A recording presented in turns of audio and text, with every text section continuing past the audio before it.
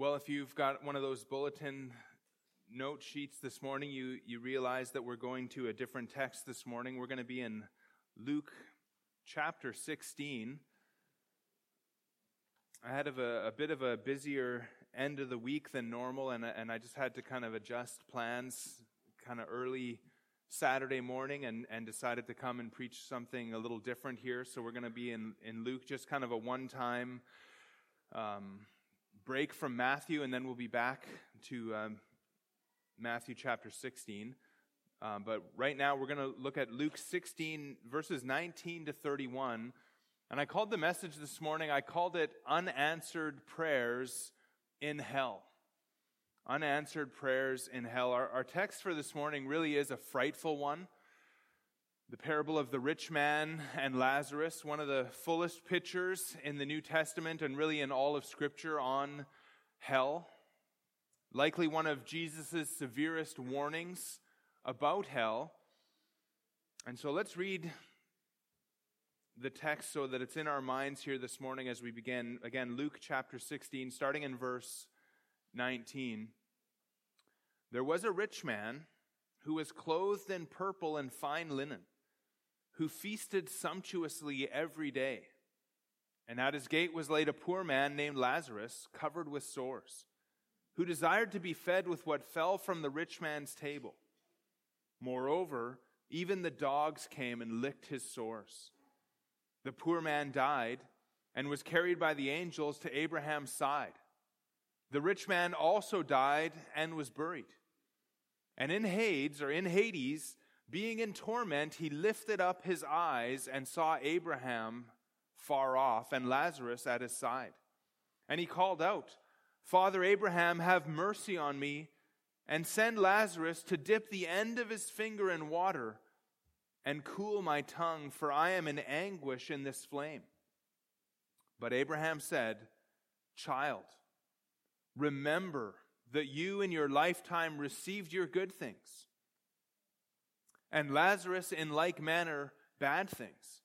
But now he is comforted here, and you are in anguish. And besides all this, between us and you a great chasm has been fixed, in order that those who would pass from here to you may not be able, and none may cross from there to us." And he said, "Then I beg you, Father, to send him to my father's house. For I have 5 brothers, so that he may warn them, lest they also come into this place of torment." But Abraham said, "They have Moses and the prophets. Let them hear them." And he said, "No, Father Abraham, but if someone goes to them from the dead, they will repent." He said to him, "If they do not hear Moses and the prophets, neither will they be convinced if someone should rise from the dead." Again, I called this sermon Unanswered Prayers in Hell, because in hell the rich man makes 2 requests and both of them are denied. John MacArthur called his message on this text a testimony of one surprised to be in hell. And he also said there would be a lot of titles to this section. Let me quote that again. There would be a lot of ways to title this section. Could be called The Great Reversal. It could be called A Reluctant Witness from Hell. Could be called How to Think You're Going to Heaven and End Up in Hell. Steve Lawson called a sermon on this text 5 seconds after you die. And another time that he preached it, he called it 2 men, 2 deaths, 2 destinies. John Bunyan published a sermon on this text in 1658, and he called it A Few Sighs from Hell. And his other title for it, as Puritans are wont to do, it was The Groans of a Damned Soul. And I tell you this to begin because it begins to introduce the weightiness of this passage, these titles. Jesus taught this parable as a warning to the Pharisees, and we could put the warning in the words of verse 28, so that he may warn them lest they also come into this place of torment. Jesus had taught his parable of the unjust steward just before this in Luke 16, verses 1 to 10. And that parable, we've looked at it before, that parable teaches us to prepare for our eternal future. And we ought to prepare for heaven by wisely using our earthly resources according to that parable. But the Pharisees, they refused to accept this teaching. And Jesus concluded in verse 13, if you just look back there, he says, "No servant can serve two masters, for he will either hate the one and love the other, or he will be devoted to the one and despise the other. You cannot serve God and money." And so this is what Jesus is teaching. He's teaching people to lay up treasures in heaven, to not serve money. And look at how the Pharisees respond in verse 14. The Pharisees, who were lovers of money, heard all these things and they ridiculed him. Literally, they turned up their noses at him. And the idea is that they scoffed at him, they ridiculed him, they sneered, they mocked Jesus because of his teaching. And so Jesus taught them to prepare for eternity by using their earthly resources to build up treasures in heaven, and they scoffed. You see, the Pharisees, they thought that wealth was a sign of God's blessing. They thought that wealth showed that God regarded them as good in his sight, and so he was blessing them because of their wealth, because of their goodness, blessing them with wealth. And so they highly esteemed wealth. In verse 15, Jesus goes on to say to them, "You are those who justify yourselves before men, but God knows your hearts. For what is exalted among men is an abomination in the sight of God." And so the Pharisees, they justified themselves before men. They tried to look good, look righteous in men's eyes, but God knew their hearts. And so they looked good to men, but what is exalted among men is an abomination to God. Now, verses 16 to 18, as we're kind of getting to our text here, almost kind of seem to switch topics, but I don't think they really do. It's a little bit difficult to kind of get the connection there, but I think what's going on is that the Pharisees are abandoning the law and the prophets that they claim to believe. And the law and the prophets, those are the scriptures that pointed to Jesus and the kingdom. And then in verse 18, I think what Jesus is doing there is he's comparing what the Pharisees were doing with divorce. And so if you look at verse 18, everyone who divorces his wife and marries another commits adultery, and he who marries a woman divorced from her husband commits adultery. And I think what's happening is that the Pharisees were divorcing the law and the prophets. They were divorcing themselves away from Scripture and what Scripture pointed them to, and they're marrying themselves, they're committing themselves to wealth. And so they are committing spiritual adultery. And I think that's Jesus' point in verse 18. And then our parable deals with both of these topics. Our parable deals with wealth, and it deals with the law and the prophets. The rich man had 5 brothers, and together the rich man and his 5 brothers are going to represent the Pharisees. And they used their wealth for themselves. They didn't prepare for eternity. And according to our text, they never repented. They didn't hear Moses and the prophets. And so the rich man and his brothers represent the Pharisees. And through the parable, Jesus is warning them that unless you repent and start preparing for eternity, you will also come into this place of torment. Now, there's one more thing that I want to just kind of deal with before we get right into this. Some people don't want to call this a parable. And the reason is that some people claim that because this is only a parable, we can't use it to teach on hell.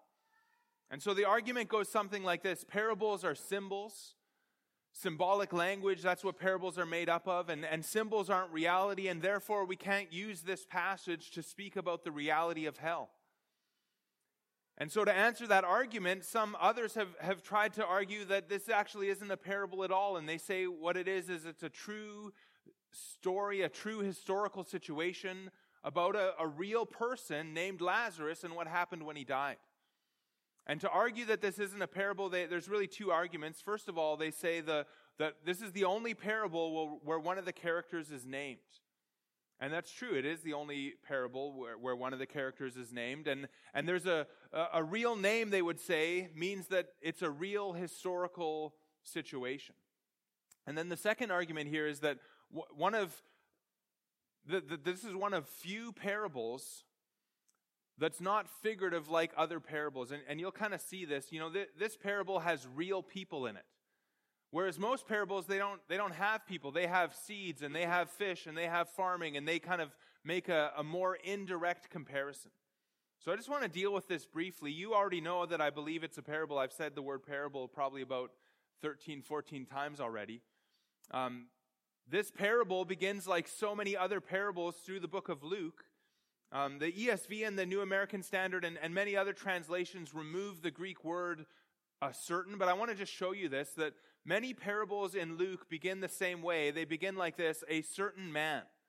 And so I'll just give you these quickly. You don't have to turn there. But the parable of the Good Samaritan begins like this: a certain man. Now, again, the ESV leaves out the word certain, but the parable of the Good Samaritan: a certain man was going down from Jerusalem to Jericho, and he fell among robbers, who stripped him and beat him and departed, leaving him half dead. That was Luke 10:30. In Luke 14 and verse 16, I think this is the parable of the eschatological banquet. It begins: a certain man once gave a great banquet and invited many. The parable of the prodigal son, or the parable of the two sons, Luke 11 or 15:11. Jesus said there was a certain man who had two sons. The parable of the unrighteous manager begins in Luke 16 and verse 1. There was a certain rich man who had a manager, the very same beginning as our parable has as well. Our parable again in verse 19, there was a certain rich man who was clothed in purple and fine linen and who feasted sumptuously every day. And then after in Luke 19 and verse 12, the parable of the minas begins. Jesus said, therefore, a certain nobleman went into a far country to receive for himself a kingdom and then return. And so many parables, really all of these other parables, begin in the same way as our verses do. Now, there's also at least a number of other parables in Luke that kind of function in the same way, where people are used to represent the people that Jesus is teaching. And so maybe in the parable of the Good Samaritan, we've got a man going from Jerusalem to Jericho. And so there's certain parables in Luke that make a more direct comparison. Most parables make an indirect comparison. They use fishing and farming and soil to represent spiritual truths about people and hearts and how God works in the world. But Luke has certain parables. Some of Luke's parables use people to represent people, and so they make a more direct comparison. And what's happening in our parable is that Luke uses, the Lord Jesus uses a person in hell to represent people in hell. Now, other elements, I think, also point to the fact that this is a parable. In verse 22 of our text, the poor man is carried to heaven by angels. It seems like body and all. Maybe his body's not there, but he's carried by angels. No other passage in Scripture that we know of teaches this. The poor man goes to Abraham's bosom, or Abraham's side in the ESV, and nowhere else is heaven described in that way. And I don't think that we should understand Abraham's bosom or Abraham's side as a literal place kind of separate from heaven. I think it's just a parabolic picture. Now, in Hades, the rich man is able to see into heaven, and he's able to make demands of Lazarus and Abraham, and people in hell aren't going to be able to bother the saints. And so I think all of these elements kind of point us to the fact that this is a parable. These are figurative elements that are typical of parables. And they're designed to make a point. And they're not necessarily literal historical facts, but they do picture the literal reality of hell. Now, the fact that one of these men in this parable has a name, I don't think necessarily means that it can't possibly be a parable. Jesus could have named all of the characters in his parables if he wanted to, and I think there's going to be something a little bit significant about the name that we'll get to later. But here's what's important. The parable represents something. All parables represent something. All parables teach a spiritual truth. And so they represent something that's real and something that's true. And this story is designed to teach us something about hell or something about Hades. And it's a warning for people who ridicule the idea of preparing for eternity. And nothing then is lost by recognizing that this is a parable. Nothing is lost. This is a warning to those who love riches, and indirectly it's an encouragement to us. Lazarus represents a disciple of Jesus Christ, and his miserable earthly estate is reversed in eternity. I love verse 25. Now he is comforted here. And this passage also teaches us the power of the Word of God, the seriousness of gospel ministry, and again, the reality of hell. And even just the soberness of this passage is designed to have an effect on our lives. Now we'll look at the two scenes. We're going to see before death and after death, and then we're going to see the two requests. And so I'll give you the outline now, and then we'll kind of get into it here. First of all, we're going to look at the situation before death in verses 19 and 20. And then we're going to switch over and we're going to see the situation after death in verses 22 and 23. And then we're going to see the supplications from hell, and there's going to be two of these. First of all, in verses 24 to 26, there's going to be the request for relief. And then in verses 27 to 31, we're going to see the request for relatives. And so we've got the two supplications from hell, the request for relief, and then the request for relatives. And so let's begin then, and let's look at the situation before death. In this parable that Jesus gives, this story that he has made up to make this spiritual point to the Pharisees. We see the situation before death in verses 19 to 21. It says there was a rich man, or a certain rich man, who was clothed in purple and fine linen, and who feasted sumptuously every day. And at his gate was laid a poor man named Lazarus, covered with sores, who desired to be fed with what fell from the rich man's table. Moreover, even the dogs came and licked his sores. Now this certain man was rich, and the Puritans called this man Dives, after the Latin word for rich, and so we could call him Dives if we wanted. Now the fact that he was rich would have made him exalted among men. The Pharisees would have assumed that he was righteous, and therefore he was blessed by God with his riches. And he dressed in purple, the color of royalty. The color of royalty. The purple dye of that day came from seashells, from marine snails, and it was a labor-intensive to harvest these things and to make this special purple dye that the royalty loved to wear. The New American Standard and Legacy Bible translates it that he habitually dressed in this way.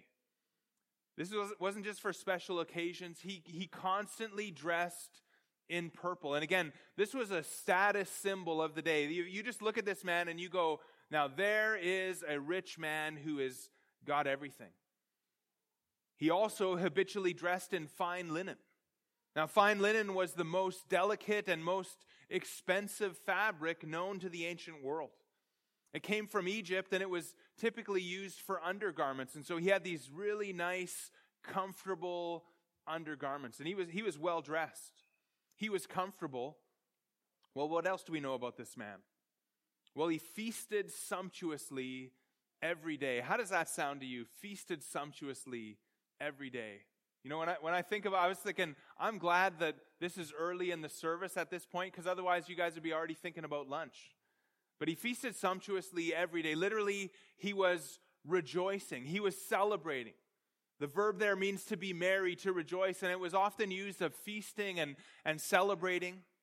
In Luke 15:23, the word is translated celebrate, where in the parable of the two sons, the father says, bring the fattened calf and kill it, and let us eat and celebrate.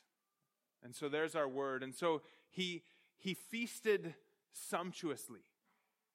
He feasted sumptuously. The New American Standard says, in splendor. And so I think the idea here is that we could think of a lavish party. Not just from time to time. The text says every day this man enjoyed a lavish party. Every single day of the week. Now in verse 20 we meet another character. And this man is in the exact opposite position. He's poor. That word means that he was dependent on others for support. He was a beggar. And he was laid at the rich man's gate. He didn't lay there. He was laid there. And so perhaps we're meant to think that he was paralyzed. Maybe his sores were bed sores because he couldn't move himself. We don't know for sure. But somebody dumped him there. Somebody left him and laid him at the rich man's gate, probably with the hope that the rich man would help this guy out. And he was covered with sores. And verse 21 tells us that he desired to be fed. He was desiring, is maybe the way that we would translate this. There's this ongoing aspect here of the present tense. He was desiring to be fed. He wanted to be fed, and that continued as he was going. He was hungry. And even the crumbs would have been good enough. The super rich in those days, apparently before napkins, before towels, they would wipe their hands on bread and throw it under the table. You know, I probably not the kind of bread that you're picturing in your mind, but they would use bread as napkins and they would throw it under the table. Now, if you look back at verse 21 and look at how it says there, moreover, in verse 21, it gives us the sense here that it's going to get worse from here. There's more to this, and here come the dogs. Now, again, we've talked about dogs before. They're unclean. They're scavengers. They're nasty. They're wild dogs that roamed the streets. They roamed Gehenna, Jerusalem's burning garbage dump. And so here come these dogs. Verse 21, moreover, even the dogs came and licked his sores. And that's when you know you've hit rock bottom in the ancient world. The dogs were coming and licking your sores. Now you're double unclean because you're already unclean. If you have open wounds, you're unclean. But now dogs licking you, you're now double unclean. And so what we see from these verses so far is that before death, we see an amazing difference between the men. An amazing difference. What a difference between these men. One is rich and the other is poor. One is clothed in purple and fine linen. The other one is clothed in sores. One is feasting sumptuously every day. The other is desiring just even some crumbs. One would be highly esteemed. The other regarded as unclean. And that was the situation before death. Now, when you think about that, which would you rather be in this world? Which one would you rather be? But in verses 22 to 23, we're going to see an amazing reversal, and we're going to have to start thinking about this differently than the people of the ancient world would have thought about it. To the original hearers, the Pharisees, verses 22 and 23 would have been shocking. Because if you asked an Israelite in that day to end the story, they would have guessed that the rich man went to heaven and the poor man went to Hades. They would have assumed that the poor man was poor because he was lazy, or because of his sin, or because of his unrighteousness, or because of all of it. And so this is a surprising reversal. Number 2 in your outline, the situation after death. The situation after death, verses 22 and 23. And this time we start with Lazarus. Verse 22, the poor man died and was carried by the angels to Abraham's side, Abraham's bosom. So the poor man died, and notice here that in contrast to the rich man, he wasn't buried. And really, if you think about it, he was probably just left to the dogs or thrown to the dogs. If anyone bothered with him, he would have been just dumped in Gehenna, the trash heap again outside of Jerusalem. Jesus used Gehenna as an illustration of hell. This poor man, Lazarus, was despised by men, but he was precious to God. Angels came and carried him to Abraham's side. Now, the Old Testament described the future coming kingdom in terms of a giant feast. Isaiah 25, verse 6, for example, says, "On this mountain, the Lord of hosts will make for all people a feast of rich food, a feast of well-aged wine, of rich food full of marrow, of aged wine well refined." We speak about this as the eschatological banquet, this future kingdom meal. We look forward to that meal every Lord's Supper. Luke 22, verse 17 says, Jesus took a cup, and when he had given thanks, he said, "Take this and divide it among yourselves, for I tell you that from now on I will not drink of the fruit of the vine until the kingdom of God comes." And when we think about this eschatological banquet, which is at the side of Abraham, where this man was carried by the angels, very often Abraham is pictured as being kind of primary, as having a seat of honor at this meal. And so if you look back at Luke 13, verse 28, we've seen this in Matthew chapter 8 already, but Luke, we're going to try to use Luke as much as we can this morning. Luke 13, 28, it says, "In that place there will be weeping and gnashing of teeth when you see Abraham and Isaac and Jacob and all the prophets in the kingdom of God, but you yourselves cast out." Verse 29, "And people will come from east and west and from north and south and recline at table in the kingdom of God." Now, to recline at table, which must be like an English kind of phrase there, recline at table. I just feel like I wouldn't say it that way, but to recline at table is to eat. And to eat in this banquet is to eat with Abraham and Isaac and Jacob and all the prophets. And perhaps even to be right beside him at his bosom, which is how Lazarus is pictured here, just like the Apostle John was at Jesus' bosom. You can just listen, John 13:23. One of his disciples whom Jesus loved was reclining at table at Jesus' side, at Jesus' bosom. And so John is reclining at Jesus' bosom. Now Lazarus is at Abraham's bosom. And the idea then is that Lazarus is reclining at a place of honor at the eschatological banquet with Abraham, Isaac, Jacob, and all the prophets. And I just kind of get some joy for this guy. Like he was so hungry, and now he's at this amazing banquet. But the focus isn't on Lazarus, or the joys of heaven here. The focus is not on the kingdom. The focus of our text is really on the reversal that the rich man experienced. And so we're only told enough about Lazarus' estate to know that he died and he's now much better off than he was. But verse 22 continues, "The rich man also died and was buried." The rich man also died. And we can imagine a lavish burial, a lavish memorial service that his 5 brothers planned. You can kind of picture yourself at that service, and all men would have spoken well of him, as people are wont to do in settings like that. But death is not the end. Hebrews 9:27 says, "Just as it is appointed for man to die once, and after that comes judgment." And so the rich man in a moment went from feasting to Hades. Look at verse 23. "And in Hades, being in torment, he lifted up his eyes." In Hades, being in torment, he lifted up his eyes. He awakes and lifts up his eyes. What a scene we have here. Hades is the Greek word that's used for the place of the dead.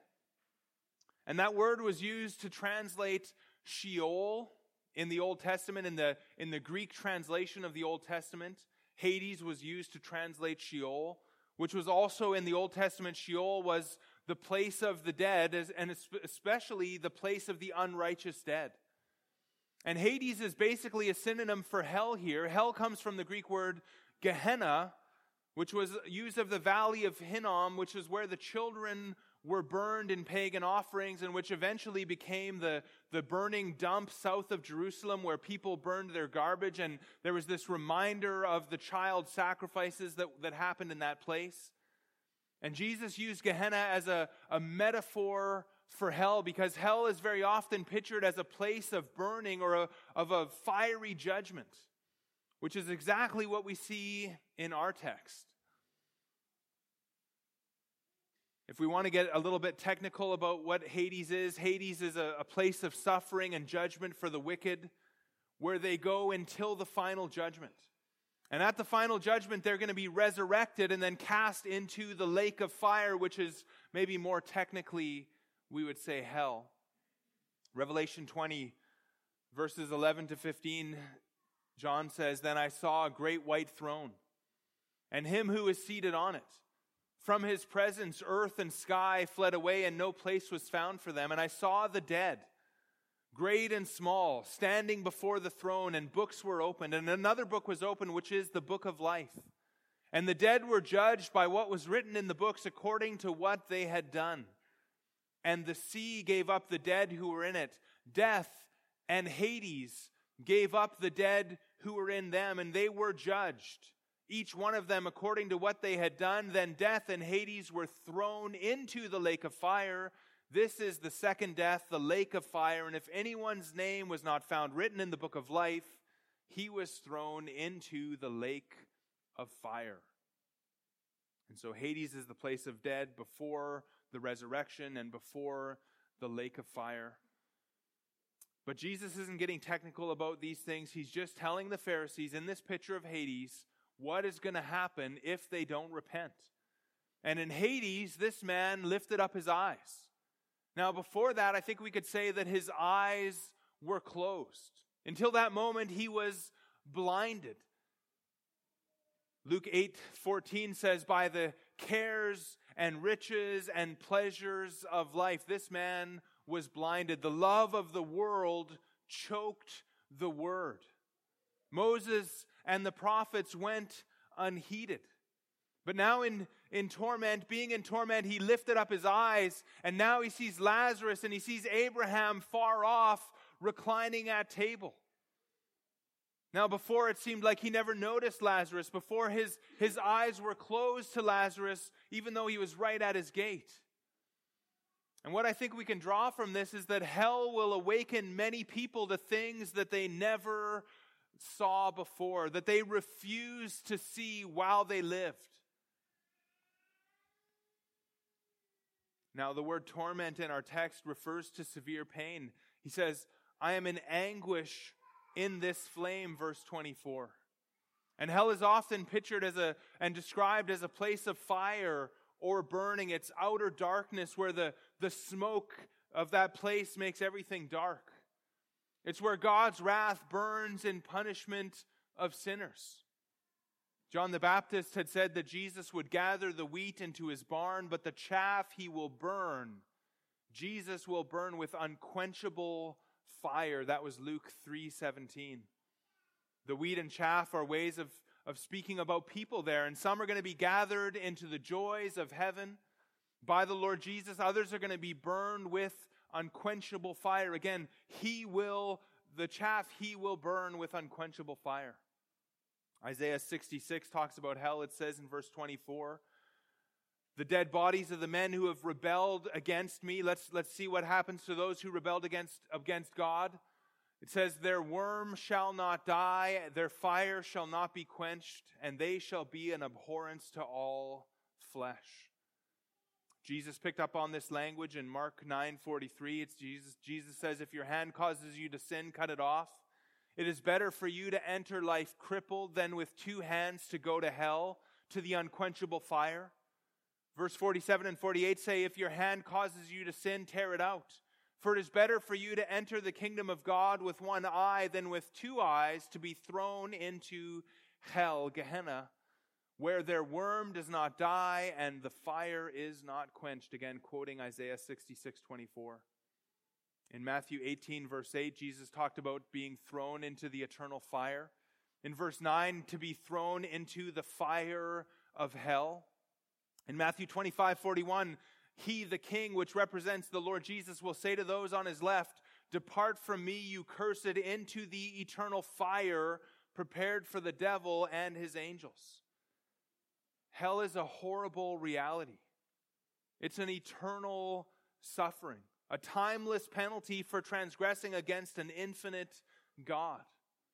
Now, men may scoff now, and they might ridicule the thought of preparing for eternity on earth, but then, on that day, then they will lift up their eyes and they will weep and gnash their teeth in pain and in regret. And so the situation after death changes everything. The man who mocked suddenly begins to pray. He begins to pray, but it's too late. It's too late once you end up in that place. Once you die, it's too late to repent. And so we have one opportunity to prepare ourselves for heaven. And so we've seen the situation before death. We've seen the situation after death, a massive reversal. And again, we could ask ourselves, which would you rather be? Which would you rather be now? But now let's see number 3, the supplications from hell. The supplications from hell. There's 2 requests here that the rich man, now poor, that he makes from hell. And we're going to call the first one the request for relief. Verses 24 to 26. Look at verse 24 first of all. And he called out. The rich man, now poor, he called out, "Father Abraham, have mercy on me, and send Lazarus to dip the end of his finger in water and cool my tongue, for I am in anguish in this flame." And this is a request for relief. He asks for mercy. And this would be similar then, if we think about it, this would be similar to Lazarus on earth desiring to be fed with what fell from the table. And the rich man here, he asks for really the least imaginable mercy. He doesn't even ask for a whole drop of water. He says, send Lazarus to dip the end of his finger, the tip of his finger, not the whole finger, just the tip of his finger, in water and cool my tongue. And you think, how much water is going to sit on the end of a finger? You know, you think about, have you ever been hot and just thought, man, I could just sure use if you would just dip the tip of your finger in water and just put it on my tongue. Like, we don't ask for that. How about a whole bucket of water? How about get me out of this flame? But no, the man asks for only the crumbs of the comfort that Lazarus is enjoying, and he says, cool my tongue. Send Lazarus to dip the end of his finger in water and cool my tongue, for I am in anguish in this flame. But the man is going to receive no mercy. In fact, the answer that he receives is only going to compound his agony.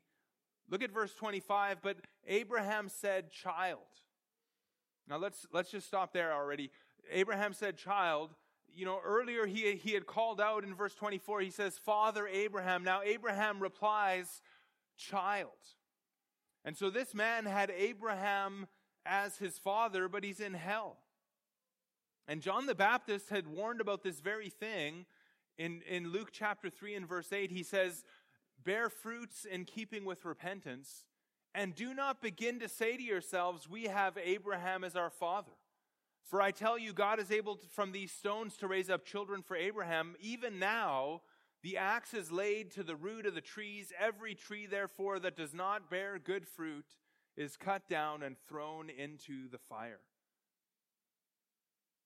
Now, I think the parallel for us here as we think about this idea that this man is a child of Abraham, I think the parallel for us would be to think that you're going to heaven because your parents are Christian. I think that often happens with children. Kids, you need for yourself to decide to follow Jesus Christ. You yourself must repent. You yourself must believe. You must trust in Jesus Christ. You're not going to go to heaven because your parents are Christian. You need to be a believer. And so I think that's a warning for us. And Abraham reminds his child, his descendant, his offspring, verse 25, remember that you in your lifetime received your good things. What a reminder this would be all your good things, remember this, all your good things are over. You had them in your lifetime. Nothing good remains for you, not even a drop of water. And what a reminder this would be about a wasted life. You had all your good things and it's over. In your lifetime, you received your good things, and now, child, you need to pay the debt of your sin. Again, child, remember that you in your lifetime received your good things, and Lazarus in like manner bad things, but now he is comforted here and you are in anguish. And so in other words, Abraham says, remember that you're in agony. Remember that the saints endured their hardship on earth. Remember that it's over for them. Remember that Lazarus is being comforted. And remember that you are in anguish. And remember, verse 26, that besides all this, between us and you, a great chasm has been fixed in order that those who would pass from here to you may not be able, and none may cross from there to us. Now, like we saw in the word moreover earlier with Lazarus, now we have besides all this. Besides all this introduces another element. Besides all this, there's more. And I think this might be the hardest truth about hell. Now, what we've seen so far should be enough, but besides all this, add this, that when you come to that place, when you go to hell, when you end up in Hades, there is no escape. There is no exit. No saint can come there to comfort you if you end up there. No repentance can deliver you. There is no getting out of that place. Besides all this, there is a great chasm fixed. And this is one of the most disturbing aspects of hell, is that it's a place of hopelessness. It's a place of hopelessness. There is no hope. There is only the reminder of a wasted life and the agony in which one is in, and that there's no escape. Now, we can endure a lot if we know that it won't last long. But hell is forever. And there's no light at the end of the tunnel. There's no crossing over. Now, someone might wonder at this point, how can a good God create such a horrible place? And to fully answer that question, I won't be able to do it here this morning. But already the question itself assumes too much. How can a good God create such a horrible place? And again, the question itself assumes too much. It assumes at least somewhat that it's not good to punish sin, when in fact it is good. The question, how can a good God create such a horrible place, already somewhat assumes that sin is not such a bad thing after all, when in fact sin is a horrible thing. Sin deserves punishment. Sin is why suffering came into this good world that God created in the first place. Sin is what brought God's goodness into question, and for him to ignore sin would not be good at all. In fact, if sin and sinners were not separated eternally from God and from his people, how would heaven not become a wretched place? If there was sin allowed in heaven, heaven would be a wretched place. And so God's infinite goodness is why there must be a hell. Because any other option would bring God's character into question, because we would wonder if God was really good, if he was really holy, if he was really just.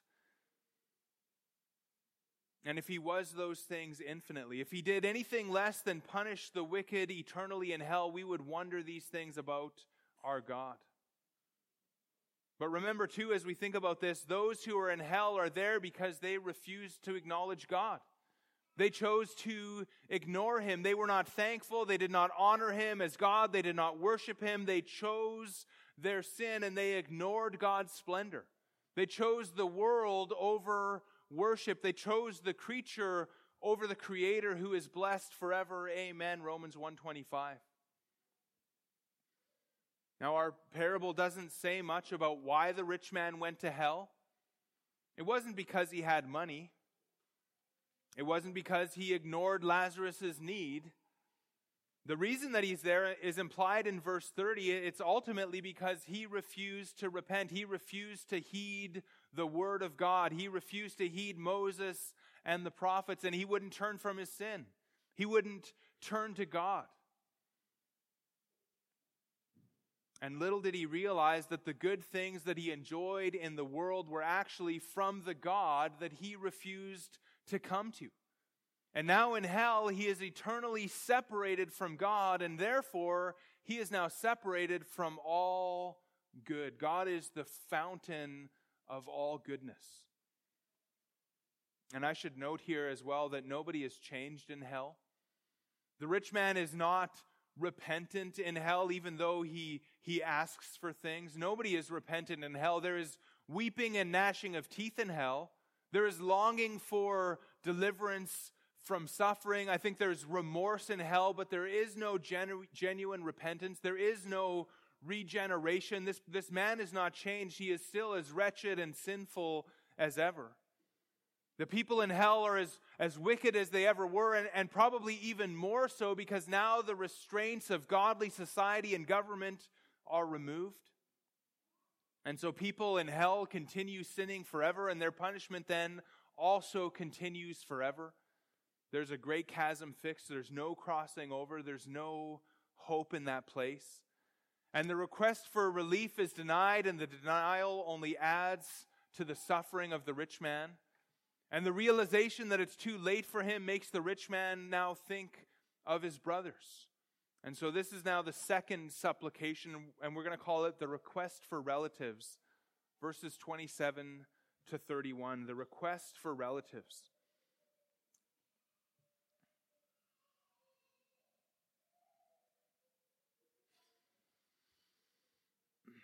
Jesus adds this, it would seem, to tell the Pharisees and to tell us that all we need, and this is good news for us, all that we need to avoid this terrible place that we've been talking about, all we need is the Word of God.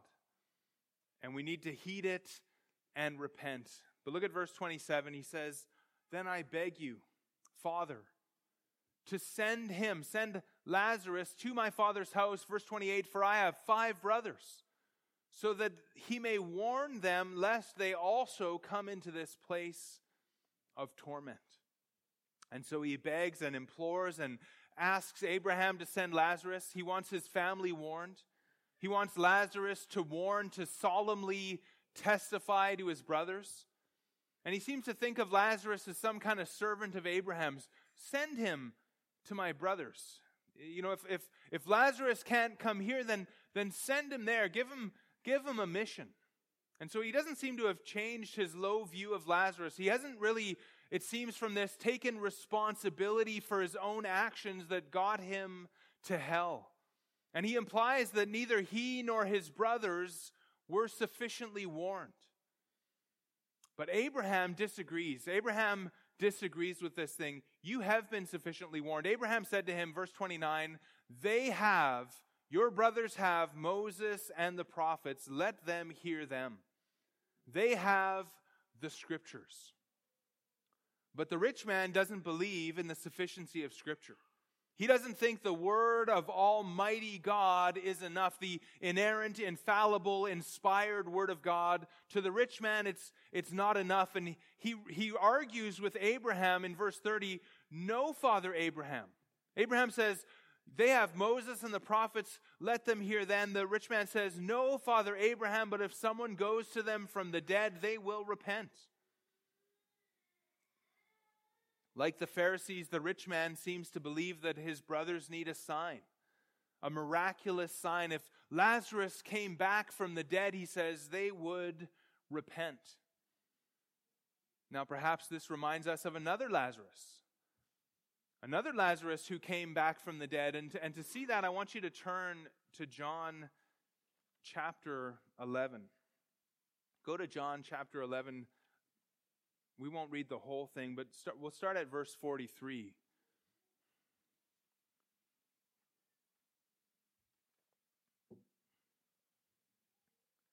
When he said these things, Jesus, he cried out with a loud voice, "Lazarus, come out."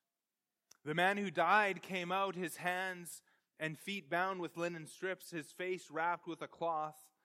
Jesus said to them, "Unbind him and let him go." Many of the Jews, therefore, who had come with Mary and had seen what he did, believed in him. But some of them went to the Pharisees and told them what Jesus had done, that he rose somebody from the dead. Verse 47, so the chief priests and the Pharisees gathered the council and said, what are we to do? For this man performs many signs. If we let him go on like this, everyone will believe in him, and the Romans will come and take away both our place and our nation. And you can just skip down to verse 53. So from that day on, they made plans to put him to death. They made plans to kill Lazarus, who Jesus just rose from the dead. They're gonna kill him so he dies again. And this is really how the unbeliever responds apart from divine grace. You give them the word of God, they say it's not enough, they say it's not clear. You give them a sign, and they're going to deny the sign, and they're going to refuse to believe the sign. And if they can't deny the sign, and they can't find a way around it, they'll even try to silence you or kill you. That was what our unrestrained wickedness would lead to. Luke 16 and verse 31, he said to him, this is Abraham speaking again, he said to him, if they do not hear Moses and the prophets, neither will they be convinced if someone should rise from the dead. And so Abraham knows this, the Lord knows this, that if they don't listen to the word of God, if the word of God is not enough to bring them to repentance and faith in Christ, nothing else is going to convince them. No amount of evidence is going to convince them. And again, this just teaches us that men don't need more proof. Even in hell, the rich man doesn't recognize his own hardness of heart or that of his brothers. And he seems to think that his brothers would repent if they had more evidence. But what they really need ultimately is a new heart. They need to hear and believe and receive the word of God. And even Moses and the prophets spoke of the need of this new heart. Again, man doesn't need more evidence. He needs a transformed heart that's going to enable him to hear the word of God and believe. Now, the parable doesn't say much about why Lazarus is in heaven. It's not really giving us the gospel. He's obviously meant to picture a believer. And the fact that he's poor and afflicted in this life could be true of a believer, but some believers are well off in this life. I think the main point seems to be the massive reversals of fortunes in heaven. And again, Lazarus, it really isn't the point at all. He hasn't even said one word in this whole thing. He's just in the story really to show us the rich man and what happens to him. The rich man had his good in this life and he went to hell forever. And if there's one thing that we can take away from Lazarus, I think it would be his name. Lazarus is the Greek form of the word Eleazar, and it means the one or he whom God has helped.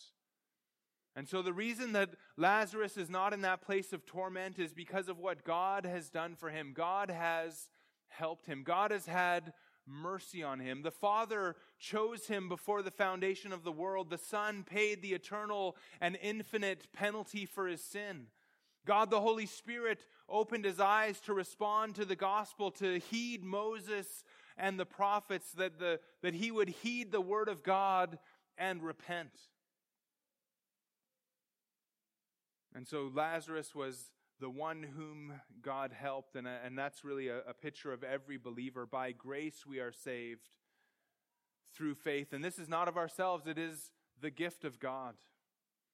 Now, if you're here this morning, friends, and kids again, I want you to listen carefully to this. There is no need for you to go to hell. We've just been spending the last almost 45 minutes or hour thinking about the most wretched place in the universe. But there's no need for you to go to hell. You don't need to go to that place. Ask God to have mercy on you now. Now, if you call out to God for mercy, He won't refuse you. And so you can avoid this place before it's too late. Repent and trust in Jesus Christ. And brothers and sisters, for us, as we've been thinking about this place, I think it's right for us to rejoice. If God has delivered you from this fate, if you are not headed to that place, then this is a joyful thing for you. And I think we need to recognize as well as we go forth, this text just makes us want to reach those lost people around us. And so we need to recognize that the Word of God is sufficient, that it is the power of God to salvation. And so we need to take this Word and warn people that they might repent before their time is up. And so rejoice and take the opportunities that you have to share this gospel, that we might be used by God to deliver people from so horrible of a fate. Well, let's pray. Father, wow, what a text we've looked at. What a place that you have designed to punish sinners. And we thank you that you sent your only Son, your beloved Son, that he would bear all of that for us, that he would take our anguish, that he would take our agony, that he would be tormented in our place, that we could be reconciled to you, Father. We thank you for this gospel, this good news. We pray that you would help us to reach the lost. We ask that you would deliver lost people even in our midst here this morning, that you would save those who aren't truly saved and born again. And we ask that you would use us powerfully to reach people with this news, with this message. We ask these things, Father, for your glory, because we recognize that all of this has been designed, all of this gospel, all of this good news has been designed by you for your glory. And so we ask these things that you might be glorified through us and through the salvation that you give us. We pray in Jesus' name. Amen.